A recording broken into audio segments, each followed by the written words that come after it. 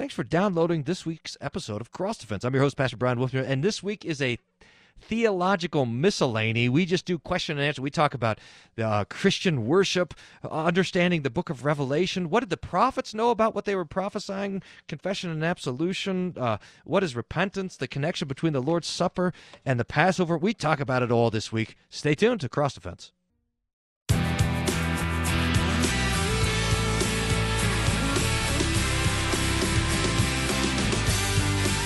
Oh, man. Hey!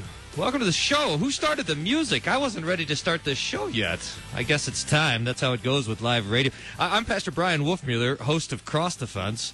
We're coming at you every week talking about what you're trying to ignite our imagination with the truth and the confidence and the joy and beauty of the Lord's Word. That's what we're going to get after today. And to do that, we're just going to do question and answer all day today. Now, we haven't done this before, so this is a new thing, but I have this backlog of about 12, 15, I don't know. I printed out all my favorite questions, and so we're just gonna go by one and get after them. So if you have a question, by the way, a theological question, or I suppose an anything else question, although this is a theology social, we're going to talk about theology, you can send that to me. I think the best way to do that is to go to the website, wolfmueller.co, and there's a contact button, and you can go and you can send an email through that contact button, and those all come to me, and I read them, and I look at them. And while you're there, we started something new this week, and that is the verse of the week. So if you go to wolfmueller.co/VOW, verse of the week, you'll find a link to a 5-minute Bible study on the verse of the week from this week's Around the Word devotion.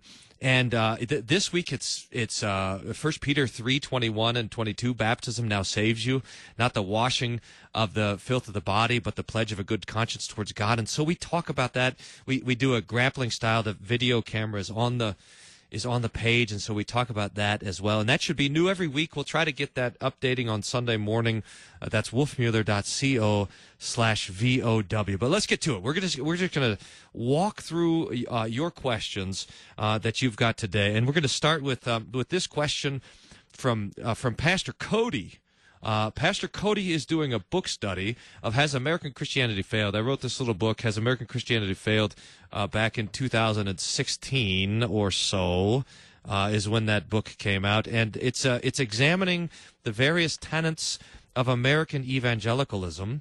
And Pastor Cody has a book study down there in Wichita Falls, Kansas, St. Paul Lutheran Church. So if you're hanging around St. Paul Lutheran Church in Wichita Falls, if you're hanging around Wichita Falls, Texas, you should go over there. Check it out. So here's their question.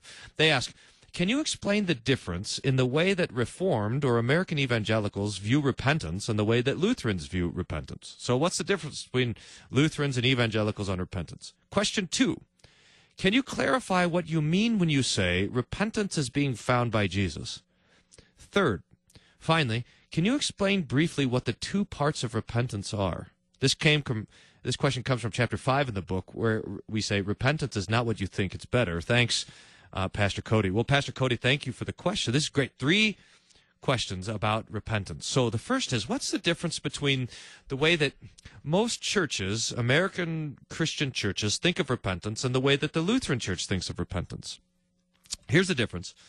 When you hear about repentance from most pulpits or most radio shows or books or something like that in American Christianity, the thing that they're talking about is turning. In fact, they'll define repentance as this way.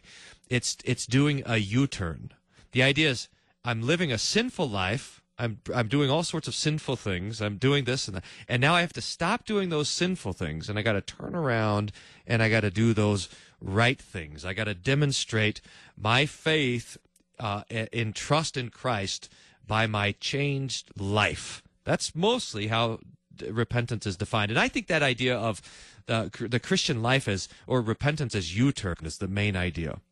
The Lutheran doctrine is a little bit different. We say, and this is maybe to skip ahead to part 3, that repentance is 2 things.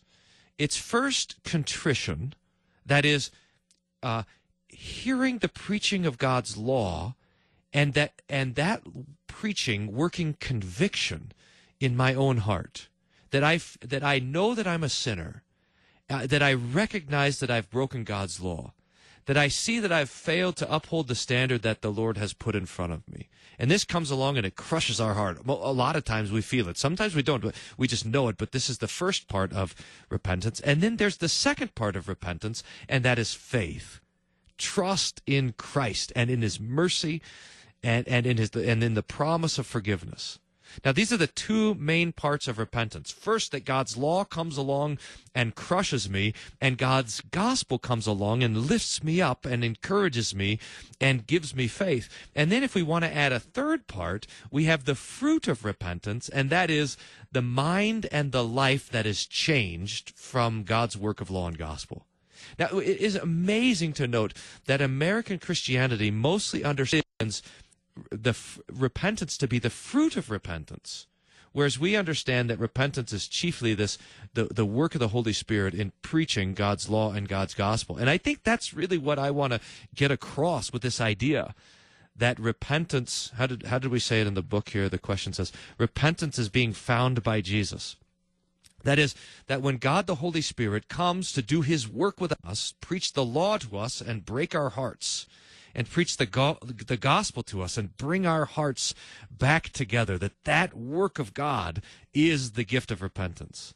Now, it's important to note that repentance is a gift that God gives. We see this a couple of times in the book of Acts, and I think these references are there, that it says that God grants repentance. Psalm 80 is this beautiful psalm. It says, "Turn us, O Lord." Literally, it says, "Repent us, O Lord." We can't use repentance in that way in the English language. "Turn us, O Lord, and we will be turned."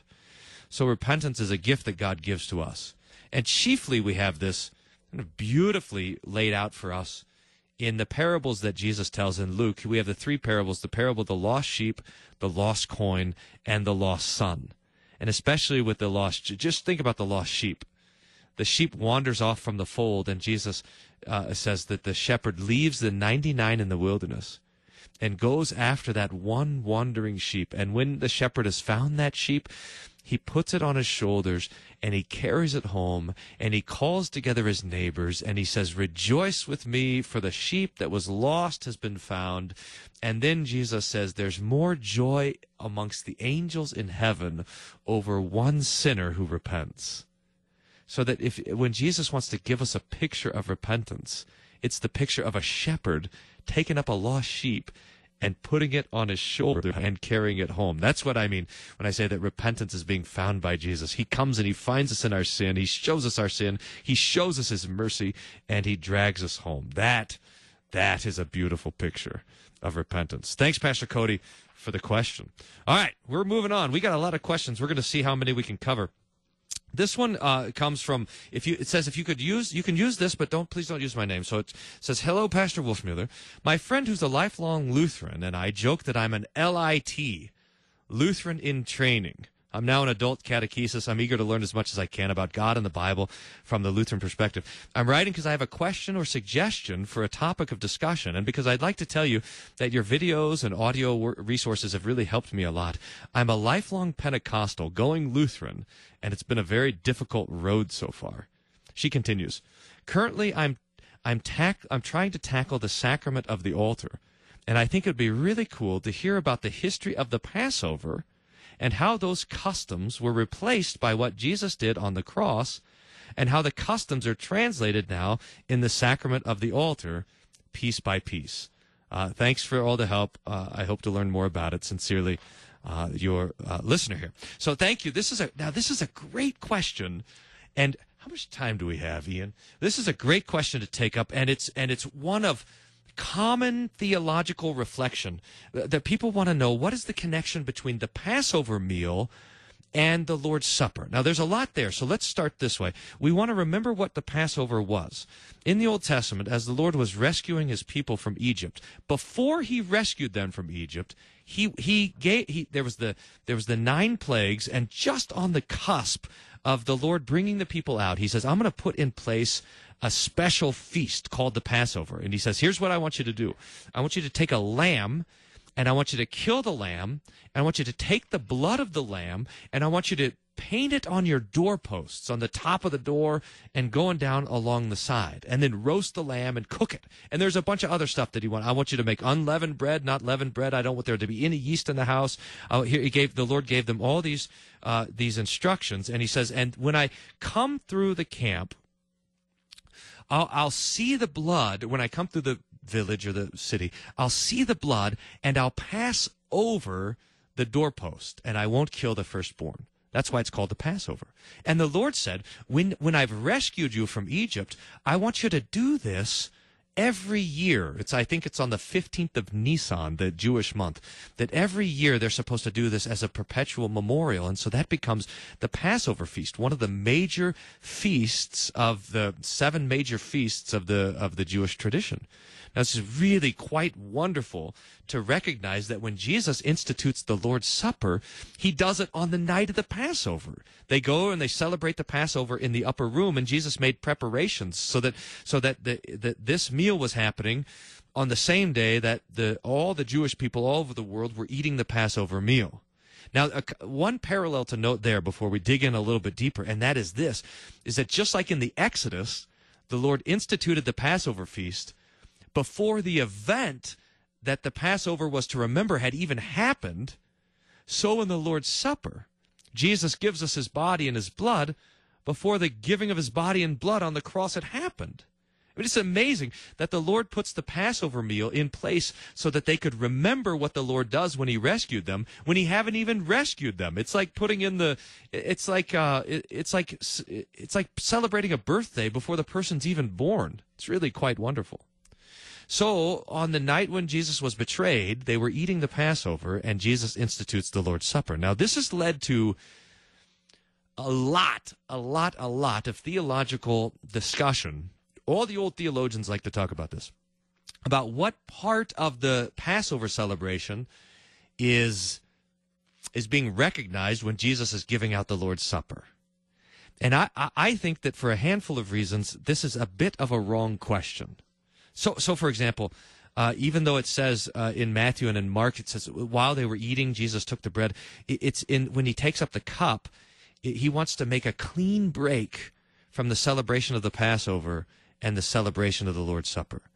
So it'll say, for example, in Luke 22, verse 20, it says, after they had supped, Jesus took the cup. So that there's a distinction between the eating of the Passover and the Lord's Supper in the New Testament. In fact, just the language that Jesus uses when he gives them the cup, he says, this is the cup of the New Testament. The Old Testament was really it was bound up in the celebration of the Passover. But Jesus says, I'm giving you a New Testament now. And in Hebrews 8 teaches us that when Jesus says New Testament, that the Old Testament has become obsolete and has faded away. Another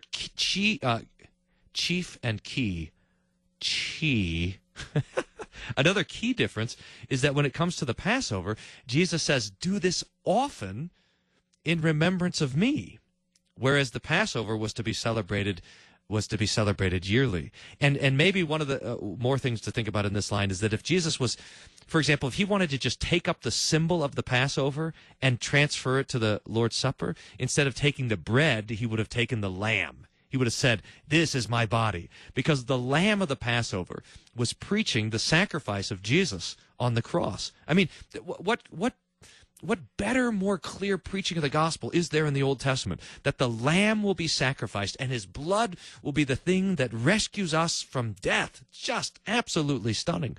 And so that Passover was preaching the death of the lamb to come. But now that the lamb has come, now that the Lamb of God who takes away the sin of the world has been sacrificed, his blood has been spilled, now it just needs to be distributed. So Jesus says, this is the cup of the New Testament, which is in my blood, which is for you for the forgiveness of sins. Maybe a couple more notes since we're in the region here, and that is to say that when the text says this is the New Testament, almost every single modern English version says covenant. You could read the New King James or the ESV or the NIV or the ENRSV or any of them. They almost all say covenant. The King James, though, is right here when it says testament. Now, what's the difference between a covenant and a testament? Well, this is outlined for us in Hebrews, but a covenant goes until the person who made the covenant dies. Marriage, for example, is a covenant, till death us do part, and then the covenant is broken. A testament doesn't start until the person dies, like a will. So the covenant goes until death, and the testament starts at death. That's why we talk about the Old Covenant and the New Testament. The Old Covenant God made with Abraham, and it doesn't end until God dies. The New Testament, that's Jesus giving out the benefits of his death to all those who would benefit by it. Maybe one more thing, since we're on the topic here, and we're talking about it. When it comes to the difference between, for example, the Pentecostal view of the Lord's Supper and the Lutheran view of the Lord's Supper, it's really quite wonderful. The Lutherans come along and say, when Jesus says, "This is my body," we say, all right, sounds good. I don't know how it's your body, but if you say it, it's going to be your body. And when he says, "This is the cup of the New Testament poured out for you for the forgiveness of sins," we say, all right. The Lord's Supper gives the forgiveness of sins. It delivers that promised forgiveness to us. And it's our job not to understand it, but to rejoice in it. So I hope that's helpful. There, that's for you. Let's see. We got a handful more. We got a lot more questions, but Ian's telling me the clock's counting. I think we can go to the break now, Ian. We'll take a break now, and we'll line up 3 or 4 more questions to come after the break. Again, if you want to send me a question, maybe we'll do this more often. You can find the contact form at wolfmueller.co. Click on the contact button there, and hey, while you're there, check out the verse of the week, wolfmueller.co/VOW, or click on video verse of the week, and you'll find a weekly little devotional video Bible study on this week's verse of the week. Stay with me through the break. Pastor Brian Wolfmueller, you're listening to Cross Defense. We'll be right back.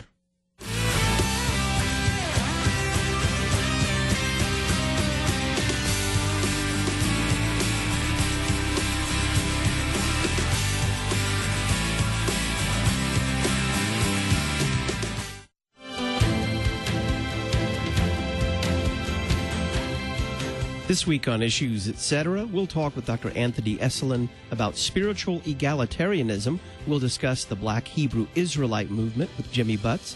We'll have Pastor Jeff Hemmer lead us in a teaching on the season of Lent, and we'll talk with Dr. Keith Whitfield about sex abuse among Southern Baptists.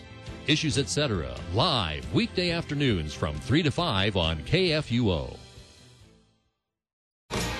Proverbs 27:17 tells us, "Iron sharpens iron, and one man sharpens another." That's why weekday mornings at 8 a.m., 2 Missouri Synod pastors test their mettle against the Holy Scriptures, certain that not only will they come out better for it, but so will you. The sword of the Spirit is sharp to the touch, but you need practice wielding it. Check out Sharper Iron, 8 a.m. every weekday on Worldwide KFUO.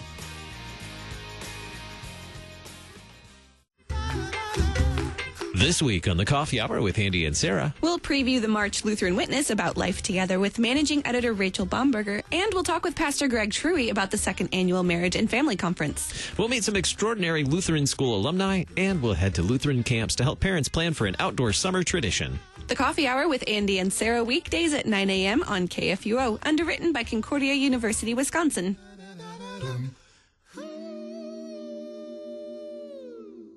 The story of Worldwide KFUO is a tale of technology.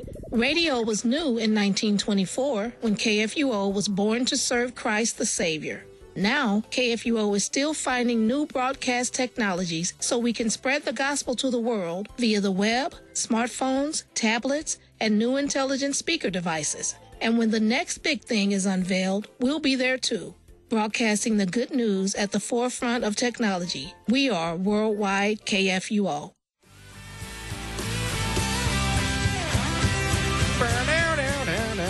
Hey, welcome back to Cross Defense. Pastor Brian Wolfmueller, your host, pastor of Hope Lutheran Church in Aurora, Colorado. We're taking your questions and offering answers. This is great. But I'm trying to keep them all straight here. I got lined up a few more. Did the prophets know what they were prophesying about in the Old Testament? How can we help better understand the book of Revelation? What about the armor of God? We got all these questions lined up, but here's one.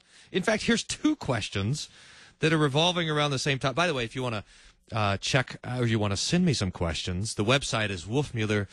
It's WOLFMUELLER.co, like Colorado, Wolfmueller.co, and you can hit the contact button. That's the best way to get a hold of me. I read all those emails that come in there, and a lot of these were submitted that way. Here's 2 questions.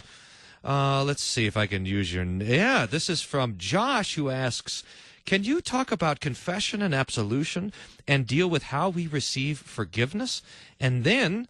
oh, wait. That's the... Sorry. Printed out the question twice.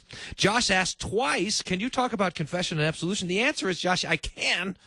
Confession and absolution is taught to us in the Bible in 3 different ways, quite wonderfully. Christians confess their sins. That's the first thing. Christians confess their sins.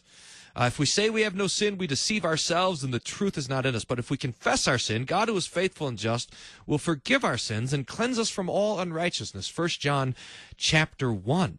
And the confession that the Bible talks about is in really probably 2 chief different ways. First is every Christian confesses their sin to God, number 1.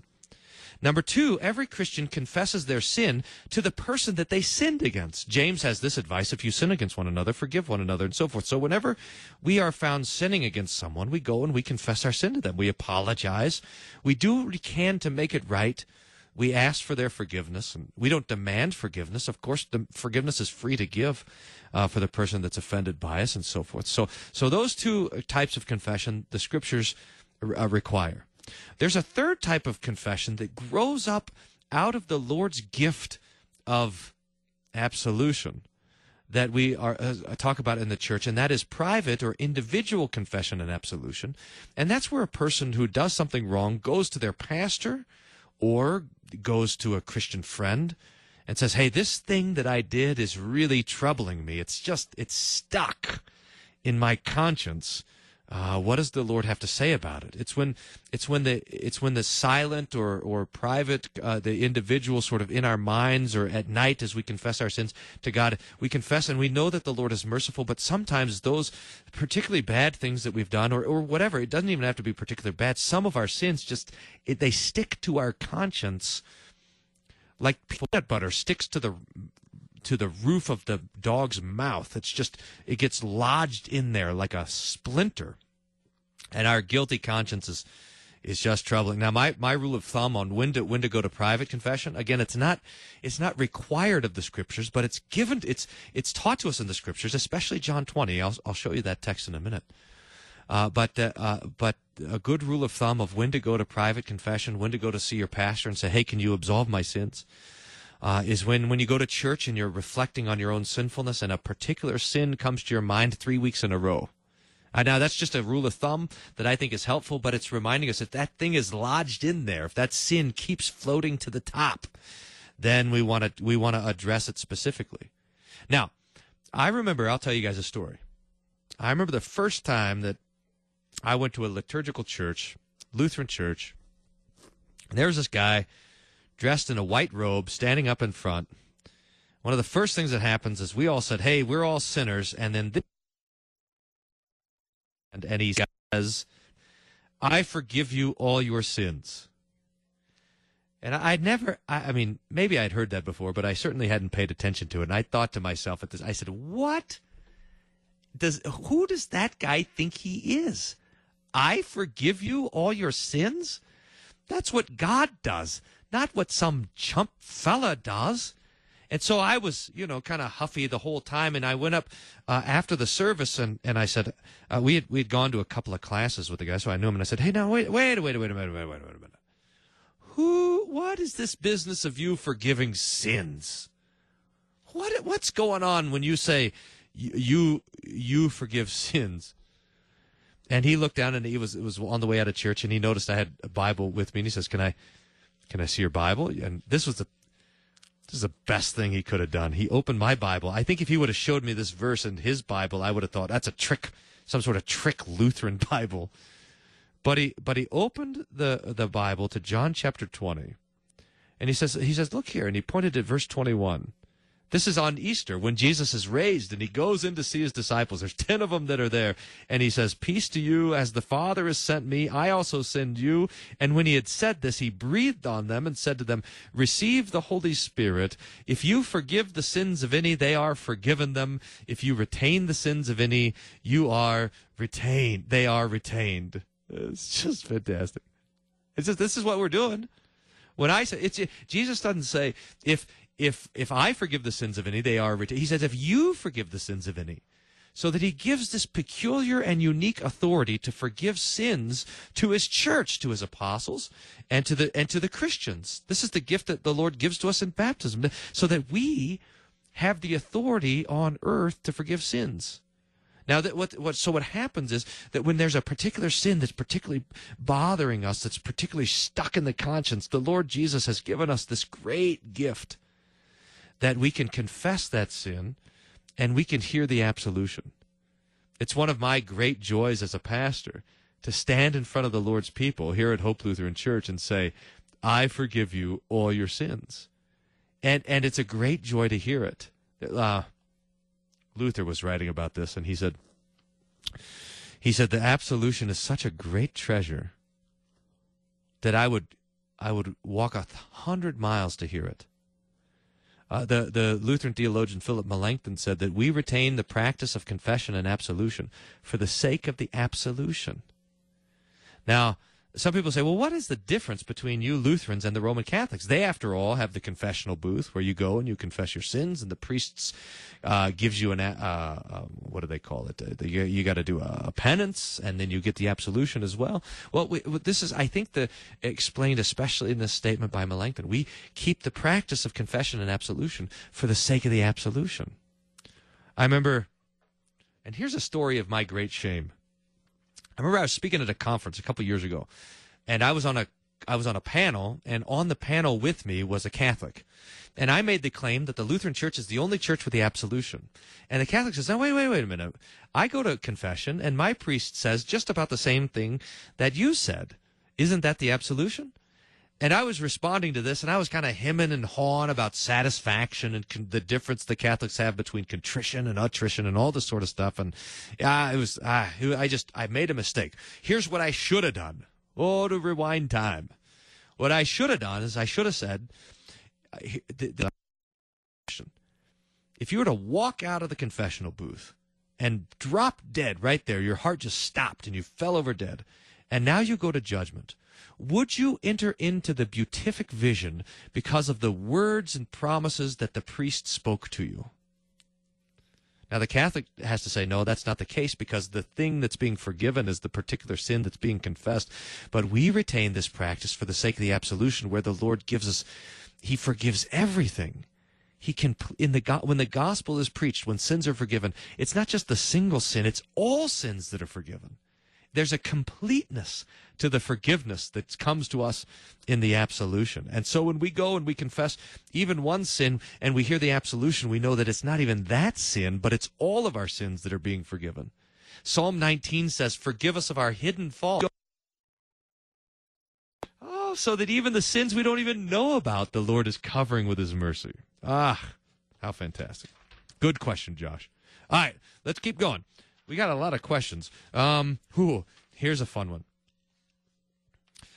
This question that says this. Pastor Wolfmuller, did the prophets know about what they were prophesying? This is a great question, because it has to do with how we read the Bible, and especially how we read the Old Testament. We a lot of times think that the prophets in the Old Testament, we know that they were moved by the Holy Spirit. That's what Peter says, that the holy men of God spoke as they were moved by the Holy Spirit, so that the Holy Spirit inspired the prophets to say what they were saying. But did they understand it? For example, when Isaiah preaches about the virgin birth, did he understand what he was saying? Or when Moses says that when he hears that God will raise up a prophet like you from among your brethren, did he understand what was being said? Or when Micah was talking about Bethlehem, did he understand what was happening? Or when David was praying Psalm 22, my God, why have you forsaken me? Did he understand what was happening?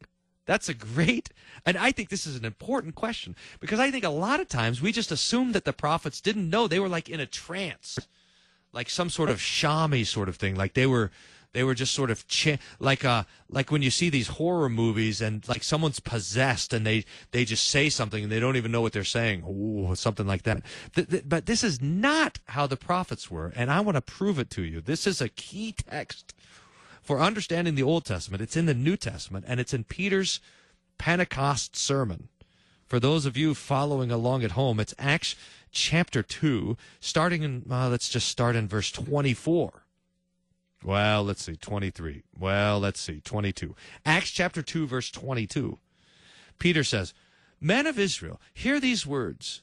Jesus of Nazareth, a man attested by God to you by miracles, wonders, and signs which God did through him in your midst, as you yourselves also know, him being delivered by the determined purpose and foreknowledge of God, you have taken by lawless hands, have crucified and put to death, whom God raised up, having loosed the pains of death, because it was not possible that he should be held by it. For David says concerning him, I foresaw the Lord always before my face, for he is at my right hand, therefore I shall not be shaken. Therefore my heart rejoiced, my tongue was glad, moreover my flesh also will rest in hope, for you will not leave my soul in Hades, nor will you allow your Holy One to see corruption. You have made known to me the ways of life, you will make me full of joy in your presence. Psalm 16. Now, listen to what Peter says about this. Men and brethren, let me speak freely to you of the patriarch David, that he is both dead and buried, and his tomb is with us to this day. In fact, the tomb of David is still there now, but I'm not reading, I'm telling you. The tomb of David is still in Jerusalem, and when we were there had been some sort of, this is a couple summers ago, and someone had come along, and there was like some protest at the tomb of David, and so we were in the upper room, which is right next to the tomb of David, and we started singing a communion hymn, and the guard came over with a gun and told us to be quiet because they thought we were protesting it. Anyway, tomb of David still there. Peter continues, verse 30, Acts chapter 2, verse 30. Therefore, being a prophet, and knowing that God had sworn with an oath to him of the fruit of his body, talking about David, according to the flesh, he would raise up the Christ to sit on his throne. He, that is David, foreseeing this, spoke concerning the resurrection of the Christ, that his soul was not left in Hades, nor did his flesh see corruption. So this is the thing that I want to pick up in here, that David foresaw all of these things. David foresaw that the Christ would be born of his flesh. David foresaw that the Messiah would be killed and would be raised and would be seated at the right hand of heaven. David saw these things, and therefore he prophesied about them. It's not like David didn't know what he was saying. David precisely did know what he was saying. And this is so important for our understanding of the prophets, that the prophets knew what they were talking about. That the prophets knew what was going on when they were given these prophecies, which is so nice to think about, that if you were around when Isaiah was preaching and he's saying, hey, virgin birth, you could go say, hey, what? What are you talking? What do you mean? What are you talking about? And so forth. So that you could go and they could explain it to you. They could tell you exactly what's going on. That Micah, when he was prophesying about Bethlehem, knew that he was prophesying about the Messiah. That even Moses, he knew these prophets knew these things. By faith, they held on to these things, and they spoke concerning the things that they knew. Now, they knew, Hebrews 11 tells us, they knew in part, not fully, and yet they knew. Great question. All right, next one. Before the break, we got like 3 minutes. Jay writes, how do you respond when someone says, communion every other week makes it more special? This is a good question. There's a question about how often we should have the Lord's Supper. Jesus didn't give us a rule and say, have the Lord's Supper every day or every Sunday or every time you get together, this sort of thing. And so the church has to figure out what we mean by often. And the normal practice of the church for the last 2,000 years has been to have the Lord's Supper weekly. There's a little line, like the old Lutheran guys 500 years ago says, we have the Lord's Supper every week and every feast day. That was the common practice.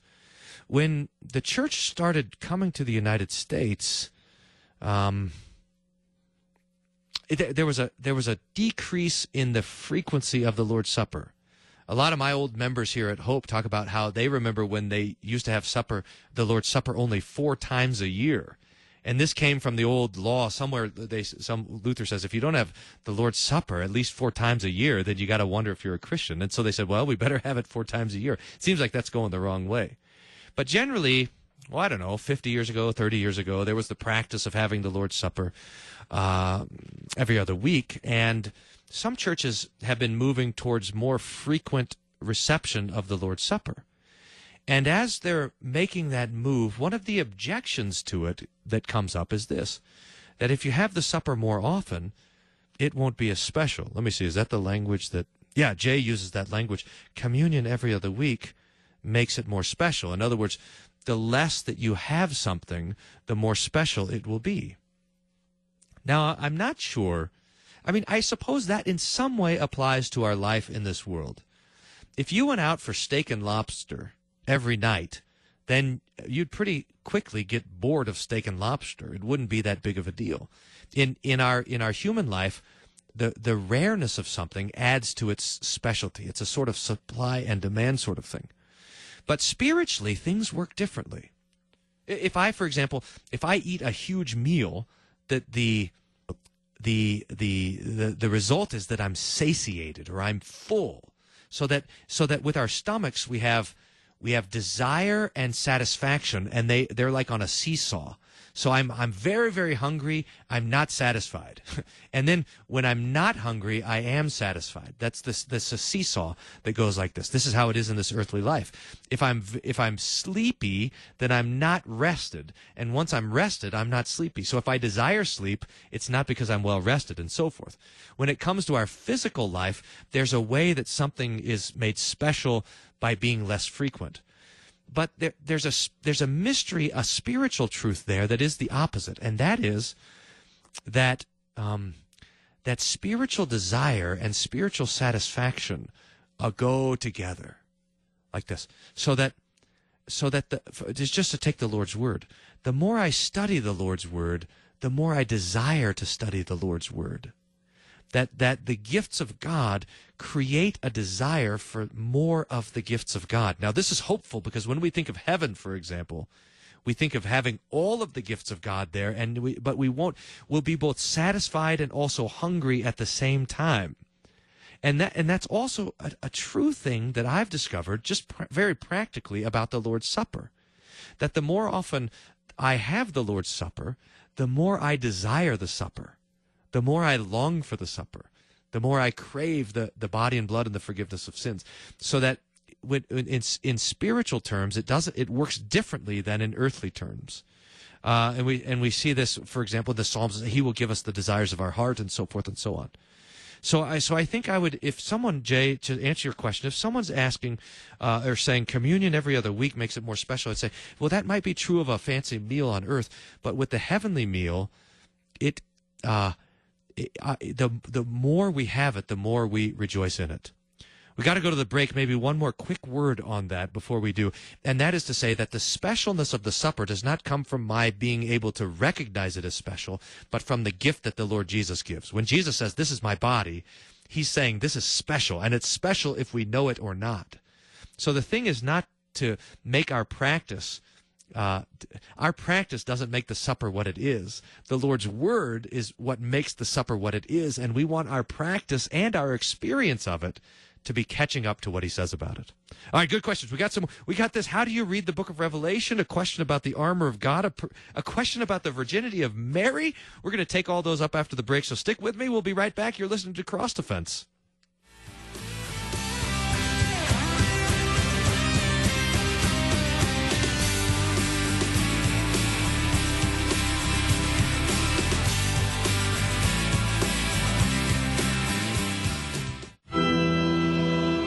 This is the day which the Lord has made. Let us rejoice and be glad.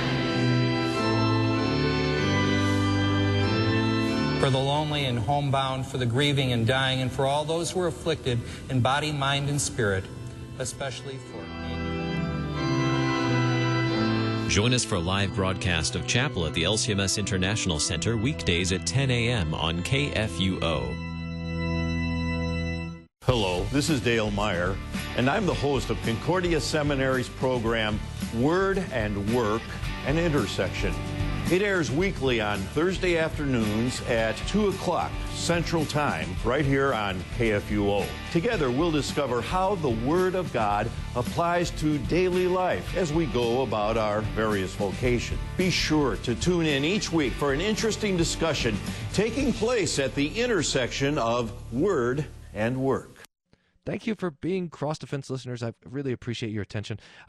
This is really the last week for this announcement, so thanks for your attention on this. But we're going to Spain this summer. We're going to go study the book of Romans, visit the missionaries there, see the country of Spain. We got about 6 spots open, and those spots will close this week. So if you'd like to join us in Spain the summer of 2019, then please let me know. You can find out more at our website, wolfmueller.co/Spain 2019, or just go to the website. You can see it under the travel button.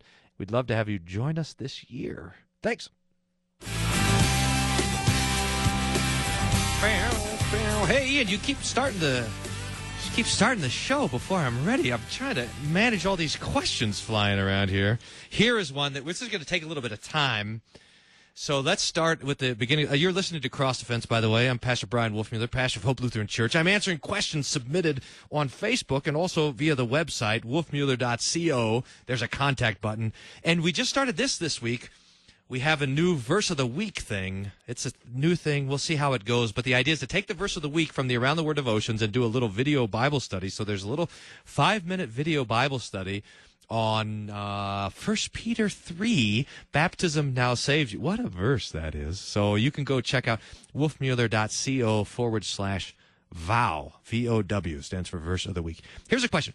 Pastor Wolfmueller, could you help me with my understanding of the book of Revelation? American evangelicals read this as an unfolding of the history of the last days. How do Lutherans understand it?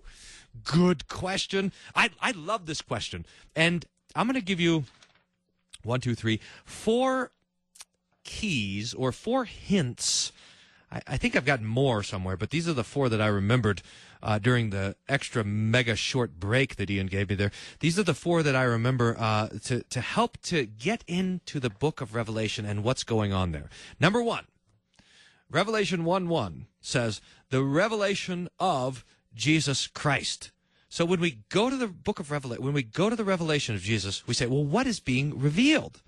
The word, by the way, for revelation is the word apocalypse, apokalypso in Greek, with calypso means the veil or the covering, like the tablecloth or a veil that a bride would wear, and the apo is from, so it's from the veil. It's an unveiling like this. And what is being unveiled? By the way, I've always wanted to, the part of the wedding when the bride comes down, and there's the dad, and the dad takes the veil off of the bride, and I want to say, oh, that was a beautiful apocalypse. No, I don't think that would actually work. I'm not sure the bride would appreciate that. But that's the point. The apocalypse is the unveiling. So if we want to understand the book of Revelation, we want to say, what's being unveiled? What's being apocalypsed? And the answer is from verse 1, chapter 1, verse 1, it's a revelation of Jesus.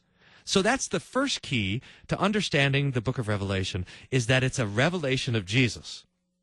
Second, it says the things which must shortly take place. And that is going to be another key thing, and that is to understand that the book of Revelation is a book for all the churches of all time. It's not like the book of Revelation is something that's just for the church at the very end. This is one of the mistakes that American evangelicals make when they read the book of Revelation. They see it was like a hidden book or a closed book until you get to the very end of time, and now all of a sudden it starts to make sense. No, it's a book of comfort for the church of all time. We see that in the very fact that Jesus in the first 3 chapters writes letters to churches that existed then. He wants this revelation to be a revelation of himself for all Christians at all times. Now, the third thing, and here we're going to get into the weeds a little bit, but it'll be all right. You guys can track with me. And that is that we want to watch the movement or the location of the things that are happening. We want to, and specifically this, we want to watch if we're on earth or if we're in heaven. And here is the major sort of contours of the book of Revelation. Jesus is being unveiled, but the Lord is also unveiling all of these spiritual truths about why things are working the way they are in the world. You have the beast and the false prophet and all of these things that are being unveiled. And so John is being seen the sort of the political and the economic and the spiritual persecution of the church. He's being shown the spiritual impulses of all the bad things that are happening at that time and in times to come. In other words, it's like he's seeing the wizard behind the curtain. Remember the Wizard of Oz, and you see the big powerful, but then there's who's pulling the levers, so John gets to see behind the curtain who's pulling all of these levers, and it's bad. I mean, when he's seeing all these things happening on earth, there's seals being broken, and there's rivers of blood, and there's the stars are falling out of the sky, and everything is falling to bits. And as John sees how bad things are in this life and the spiritual forces that are making things so bad in this life, he has to think to himself, we do too, could it be, who's in charge? Who's on the throne? I thought Jesus was on the throne, but could it be that the devil is on the throne? That Jesus has left the throne, that he's abandoned the throne, that he's not there anymore? And just when it gets so bad, then whoosh, the angel takes John into the heavenly throne room and gives him the vision of heaven. And sure enough, every time there on the throne is the Lamb as he's been slain. So John says, okay, I got it. The Lamb is still on the throne. And then back down to earth for more trumpets and more bowls and more seals and more thunders and more horses and more tragedy and the beast, the prostitute riding on the beast to attack it, and locusts and swarms. And just when he's got to think, man, oh man, now the Lamb must be off of the throne, then whoosh, back up to heaven, and sure enough, the Lamb's on the throne. And then back down to earth, and things are falling apart, and the world is falling over, and nobody's even alive, and everything's just disaster after disaster, and then whoosh, back up to heaven, back to check on the throne, and sure enough, the Lamb is there. Now, this is what Revelation is doing. It's teaching us to trust that no matter how bad things get. Now, what a mess things look like there. And when we watch the news, and when we look outside and we see things falling apart in the world, and we say, man, who's in charge around here? Then the Revelation carries us also up into heaven to say, look, there's Jesus seated on the throne. This is great. So that when you're reading the book of Revelation, pay attention to where you are. And fourth, pay attention to what you hear and what you see.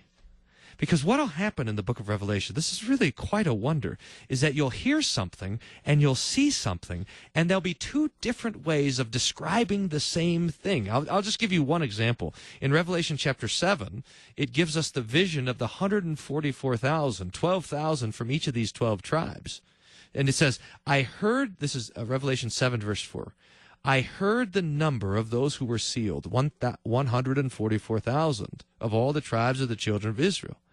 And then, verse 9, so after it has the list, verse 9 it says, after these things I looked, and behold, a multitude which no one could number, of all nations, tribes, peoples, tongues, standing before the throne and before the Lamb, etc., etc. So that he heard the number, 144,000. He looked and he saw an innumerable multitude. And the point is, those are the same thing. What he hears described and what he sees are the same thing. It's the church, but it's from two different perspectives. The 144,000 is the church according to God's view, and the innumerable multitude is the church according to our view. Let me show you that again in chapter 5. Oh, he's there at the throne of God, and there's a scroll, and it's written on front and on back, and it's sealed, and John knows that this is important, that this scroll gets opened, but no one was able to find was on earth or under the earth was able to open the scroll or even to look at it. So I'm picking up in Revelation 5, verse 4. It says, so I wept much because no one was found worthy to open and read the scroll or look at it. But then one of the elders said to me, don't weep. Behold, the Lion of the tribe of Judah, the Root of David, has prevailed to open the scroll and loose the 7 seals. So he hears, and he says, don't worry, there's one who can loose the seals. I hear his name. It's the Lion of the tribe of Judah. And then, verse 6, I looked, And behold, in the midst of the throne and the 4 living creatures, and in the midst of the elders, stood a lamb, as though he had been slain.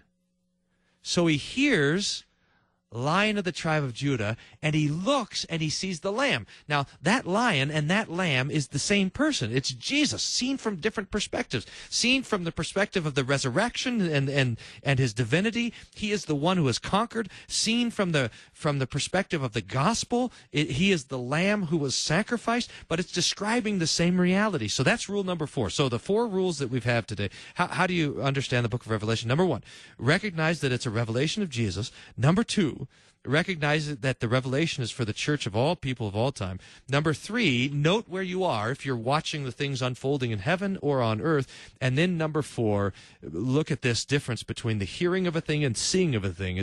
And let that artistically be blended together. All right, good question. We got a couple more. Here's one. How much time do we have? Looking at the clock is the... Let's see if we can get this one. This is from Emily, who writes, would you be able to talk about how to rightly understand Christian worship? This is what I'm confused by. A worldly understanding of worship teaches me that the worshiper is giving homage to the one being worshipped. But I think that Christian understanding is that Christ is giving us his gifts, but he is the one being worshipped. Hopefully the question makes sense. I'm looking forward to hearing your thoughts. This is 3 minutes. This is a great question when we talk about worship. Now, there's 2 ways to understand worship. Philip Melanchthon in the Lutheran Confessions breaks it down for us very simply like this. There's the worship of the law, which is us giving thanks and praise to God, and there's the worship of the gospel, which is God giving us his gifts. So that there's the worship of love, and there's the worship of faith. There's the worship of giving, and there's the worship of receiving. Most people treat worship only as giving. What is worship? I'm standing before God and I'm giving him my praise. I'm giving him my affection. I'm giving him the glory. I'm giving him these things. Now that's true. That is part of worship, but it's not the only part of worship, and it's not the chief part of worship. The chief part of worship is that the Lord Jesus is giving us his gifts, his mercy, his kindness, his love, his blood, his forgiveness, his promises, his smile, his kingdom, his spirit, all of these things. So that Jesus says, I am among you, not as one, I did not come among you to be served, but to serve and to give my life as a ransom for many. In that text we were looking at the very beginning of the show when Jesus is giving the Lord's Supper, he says, who's greater, the one that sits at the table or the one who serves? And yet I am among you as the one who serves. So the chief act of worship is Jesus coming to us to give us the gifts of salvation, his promised forgiveness, the victory that he won for us on the cross. That's the chief and primary act of worship. And then we react to that. We thank him and praise him and stand in awe of him, not only because of how strong he is, but because of how weak he is. Not only because he lives forever, but because he died on the cross. Not only because he created everything, but most especially because he redeemed us. He took on our flesh and blood and our sin to suffer in our place to give us the grace of God. And that is the chief understanding of the Christian form of worship. Thank you, Emily, for the question. Hey, this has been a lot of fun taking your questions. If you've got more theological questions, you can send them to me, wolfmueller.co. Click the contact button, send the questions, and maybe we'll do this again sometime. And while you're there, look at the Verse of the Week video, a new little Bible study that we're doing for the Verse of the Week. This is Cross Defense. I'm your host, Pastor Brian Wolfmueller, coming at you every week, igniting, well, I hope, it's my prayer, that we're igniting your imagination with the truth of the Lord's Word. To know that when the devil tries to tempt us to be bored with theology, man, that he's barking up the wrong tree with us, because there's nothing more wonderful, more glorious, and more beautiful than the truth of our Lord Jesus, crucified and raised for us. Thanks for listening to Cross Defense.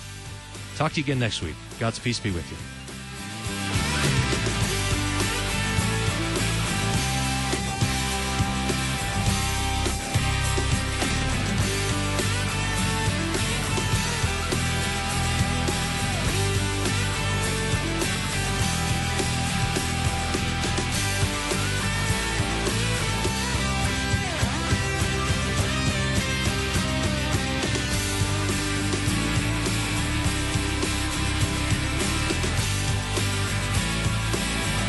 Cross Defense is a production of KFUO Radio. Find past episodes and support Cross Defense at kfuo.org. Thank you guys so much for being Cross Defense listeners. I really appreciate it. And if you have more questions, I think we'll try this again sometime. So you can send me those questions. You go to the website, wolfmueller.co, and click the contact and send me the questions there, and we'll try to answer them all in turn. If you enjoyed this format, please do let me know. It's really fantastic. And stay tuned. We'll look forward to talking to you again next week.